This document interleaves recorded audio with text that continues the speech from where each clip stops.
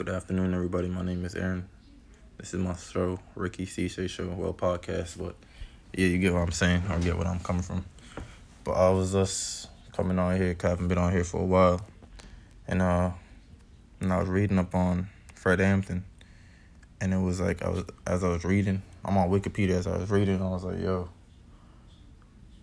this is like some crazy shit, 'cause what us black people be saying, and what we be like preaching or whatnot, you feel me? It's like people out there, like the FBI, the local cops, or the people in general, they just want to take you down, you feel me? Take black people down, us of color, because of what we're saying, what we're doing in action. And it just hit me when I was reading The Raid. It was like a part of the assassination of Fred Hampton. And I was like, damn, bro. It's like some real shit, you feel me? But yeah, I was just coming out here to just, discuss that and say a little part about that and how I feel and whatnot. But yeah, shout out to King_Kyrene.